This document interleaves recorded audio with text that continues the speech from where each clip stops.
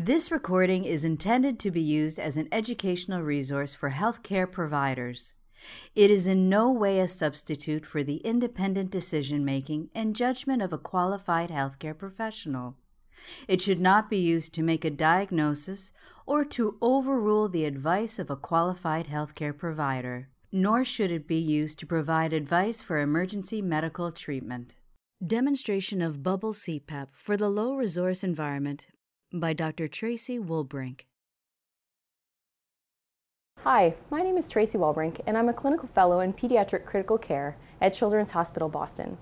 Today, I'll be demonstrating how to set up a bubble CPAP system. CPAP stands for Continuous Positive Airway Pressure. It can be delivered in several different modalities, including via an endotracheal tube with a mechanical ventilator, through a nasal or mask interface in a CPAP machine, or via a bubble CPAP system, which I'll be showing you. I'll be using equipment to set this system up that should be readily available. However, you may need to modify the equipment and resources based on what you have available in your institution. Indications. Continuous positive airway pressure can be helpful for patients in respiratory distress. It helps to keep the airways open and helps to alleviate the work of breathing, thus improving gas exchange and making it easier for the patient to breathe. At each institution, you'll need to decide what your indications for using bubble CPAP will be. It will depend on the amount of oxygen supplies that you have available and the amount of supplies to create the circuit. Additionally, it will depend on your ability to use a mechanical ventilator or other CPAP systems, and your ability to have a fresh oxygen supply for all the patients that are necessary. In some hospitals, they find it helpful to use this on patients that are hypoxemic, which is refractory to oxygen therapy, or patients with mild to moderate work of breathing. In those patients, it may be helpful to step up from oxygen therapy and try a bubble CPAP interface to improve the work of breathing and gas exchange. Contraindications. There are several patients that you may not want to put on bubble CPAP. Those would be patients that have nasal or facial fractures because you risk causing pneumocephalus with using the positive airway pressure. You would also want to caution the use of bubble CPAP in patients that have air leak, such as pneumothorax or pneumomediastinum. And you would also want to consider other modalities if you have a patient that's in severe respiratory distress or severely hypoxic, as bubble CPAP may not be enough to help this patient. Equipment. I'm now going to go over the equipment that's necessary to set up the bubble CPAP system. The first thing that you'll need is an oxygen source, and I have a source here that's connected to my in-wall oxygen. I've also attached a humidifier that will allow humidification to the baby, which will make the system more comfortable for the baby to breathe. You'll need some sort of tubing to connect this to the system. You can also use whatever type of oxygen source you have at your hospital, such as an oxygen cylinder or an oxygen concentrator, as long as you have enough flow to make the system bubble, which I'll explain in a few minutes. What you'll also need is you'll need a suction catheter connected to a suction device, and you'll need a sterile water bottle, which here I've attached a 7-centimeter ruler to the bottom of this via tape. I filled the water bottle with sterile water, and as you can see, the meniscus of the water reaches the top of the ruler. You should make sure that you change your water at least once a day to help prevent the spread of infection. The other pieces of equipment that you'll need a low resistance tubing, such as the corrugated tubing that I have here. You'll need 2 pieces, one for each limb. You'll also need a nasal cannula setup. This one here is a prepackaged bubble CPAP nasal cannula setup that you can purchase. You can also look around your hospital for other pieces of equipment that you can make such a setup. And I've made one here using a regular nasal cannula, for which I have cut on either side of the nasal prongs. And as you see here, I've cut each side, and then I've attached it to 2 separate 3-way stopcocks. And I have a nasal cannula setup that looks very similar to what I have here. You'll notice that the distance between the nasal prongs is different for both of these interfaces, so you'll need to adapt that to which size patient you're using. You will also need to have a 10 ml syringe, which will be used to secure the tubing in place in your bottle. And you'll need some way to secure this interface to your patient. There are many commercially available products, such as a baby bonnet that will go over the head, and I'll show you this, which will allow the system to be secured with either Velcro, or you can make a securing system with rubber bands and safety pins. You could also choose to not use a bonnet and instead use some gauze to wrap the system in place.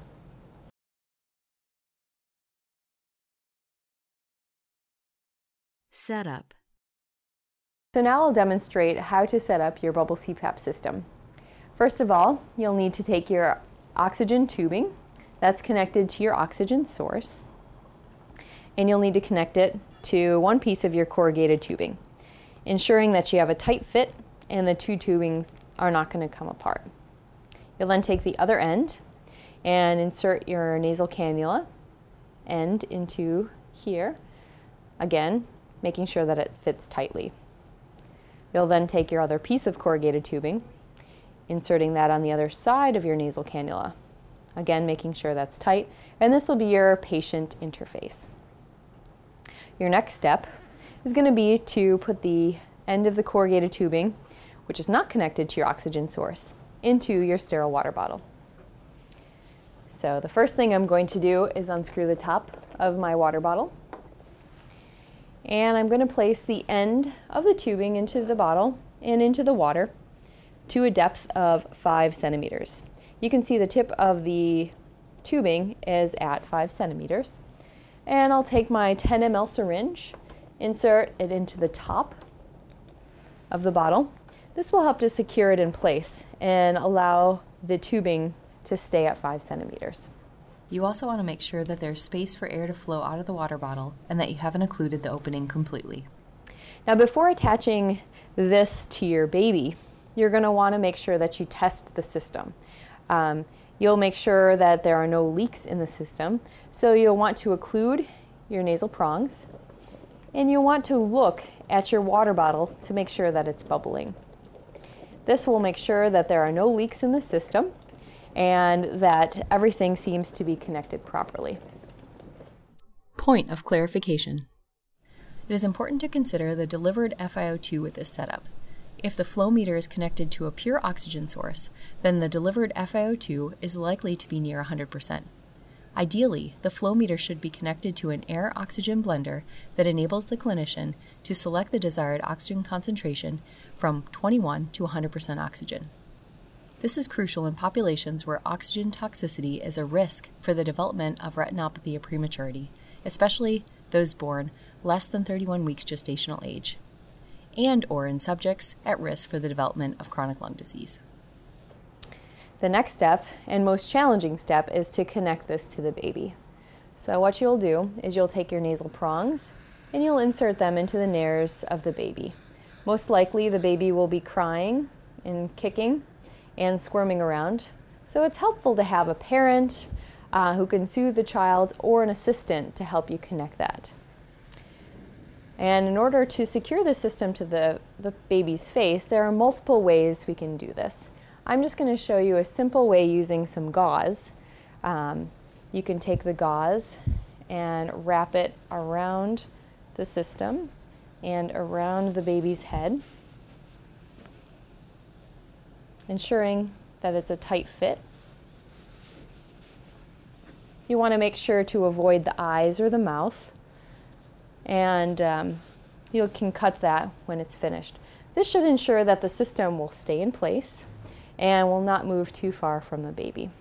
So I've showed you how to secure the nasal cannula with some gauze, but I'll also show you how to do it with a baby bonnet. It's helpful if you put the bonnet on before you begin placing the nasal cannula, as it can sometimes be a challenge to put on a baby who's moving their head all around. You can do one of two things to secure this. You can either use something like Velcro, which you can see I have 2 pieces of Velcro here that are sticky on one side and Velcro on the other. And I will just stick this Velcro on one side of the baby bonnet. Alternatively, you can use 2 safety pins and a rubber band to secure each side of the corrugated tubing. You'll want to place the safety pins first on the side of the baby's head, and you'll want to make sure that the tubing will run between the safety pins. You'll want to be careful when you place these that you're not going through the bonnet all the way and injuring the baby's skin. Then you'll take a rubber band, tie a knot in the middle, and you'll have this available for when you put the nasal cannula setup on the baby's face. So I'll set that right there for this moment. Next, I'm going to place the nasal cannula in the baby's nares, as I did previously. And you can see here that the tubing runs between both sides of the safety pins. I'll take my rubber band, connect it around the safety pin on one side, and again, I'll take this, wrap it around the safety pin on the other side, and this will create a resistance for the tube to move. Additionally, I'll show you for the sake of demonstration purposes on the other side, I'll remove the top piece of Velcro. I'll place the nasal cannula set up through the Velcro and again attach that. So there are many ways that you can use to secure the nasal cannula in place to the baby, but it's just very helpful to secure it. If this comes dislodged, the cannula will come out and you won't be delivering any of the positive airway pressure. Troubleshooting. So now I'll go over some troubleshooting tips for your bubble CPAP system. As you look at this system, we can see that the baby is connected to the bubble CPAP system. However, the bottle is not bubbling. This is indicating that we have a leak somewhere in our system. First of all, you may have complications with the circuit itself, where some of the parts may become disconnected. We did check the system prior to placing it on the baby, and we know that our system is completely connected and that there is no leaks in the plastic and that all of our connections were tight. Therefore, we must assume that the leak is with the patient itself. And there are a couple areas that the patient can leak from. One is through the nares and the nasal cannula interface, and the other is through the mouth if the baby is doing open mouth breathing. First of all, I'm just going to reposition the nasal cannulas to see if we can get a better fit. And you can see here, just by making sure that the nasal cannulas are indeed in place in the nares, you do get bubbling in the system. So that was the trouble that we had with this baby. Now, if by placing the cannula in the nares we still weren't getting bubbling, we could try a couple of things. The first thing that you notice with this baby is that the baby is open mouth breathing. And this could also be a loss of positive airway pressure because the pressure is going in through the nose and coming out of the mouth. So another thing that you can do to help this baby is to place a chin strap. I'm just going to use gauze. You can use whatever you have at your institution. I'm just going to wrap this gently around the baby, making sure not to dislodge the nasal cannula in the process. And I'm going to wrap it around here. And in a regular baby, this would help to keep the mouth closed. I'm just going to readjust the nasal cannula in place here, making sure that they're in. There we go. And you'll want to make sure that this chin strap is tight enough so that it closes the baby's mouth, but not so tight so that the baby is unable to cry, yawn, or vomit, because you wouldn't want the baby to aspirate if the baby did vomit. Some other troubleshooting tips. You want to watch for abdominal distension. As you're providing positive airway pressure into the baby, there is a chance that some of this airway pressure is not going only to the lungs, but is also going into the stomach. With that, you may get some gastric distension, and the baby may be very uncomfortable with that. So you could consider placing a orogastric tube or even a nasogastric tube and use one nasal cannula, side only. This will help to alleviate some of the abdominal distension. Many babies will tolerate an orogastric tube. You may have some plugging of the nasal cannula with secretions, and so it's important that at least once per shift you take the baby off and clean the nasal cannula, making sure that the secretions aren't building up in the nasal cannula system. And the last thing that you'll want to do when you're troubleshooting is to look at the quantity and quality of your bubbling in your circuit. As you see here, there's quite a lot of bubbling now that we have an occlusive nasal cannula in place and a chin strap on our baby. So you can dial down your oxygen a bit to the point where you're getting just a nice gentle bubbling like you see here. You'll notice if you turn down the oxygen too much or even turn it completely off, you lose the bubbling. And in this way, you're not delivering enough oxygen to the baby, and the baby may actually be rebreathing CO2 because they're not able to push the carbon dioxide out the expiratory limb into the bottle. So you'll want to make sure that your flow is high enough, that you're getting enough bubbling so that you're able to deliver oxygen into the patient, and that when the baby exhales through the nasal cannula, they'll exhale in the exhalation loop and exhale carbon dioxide out into the bottle. So it's very important that there's adequate amount of bubbling. The baby may also exhale some carbon dioxide out their mouth, but if you have a chin strap in place and you're trying to keep their mouth closed, you may not have enough carbon dioxide removal. Complications. The last thing that I'll discuss is some of the complications you may encounter while you have a patient on bubble CPAP.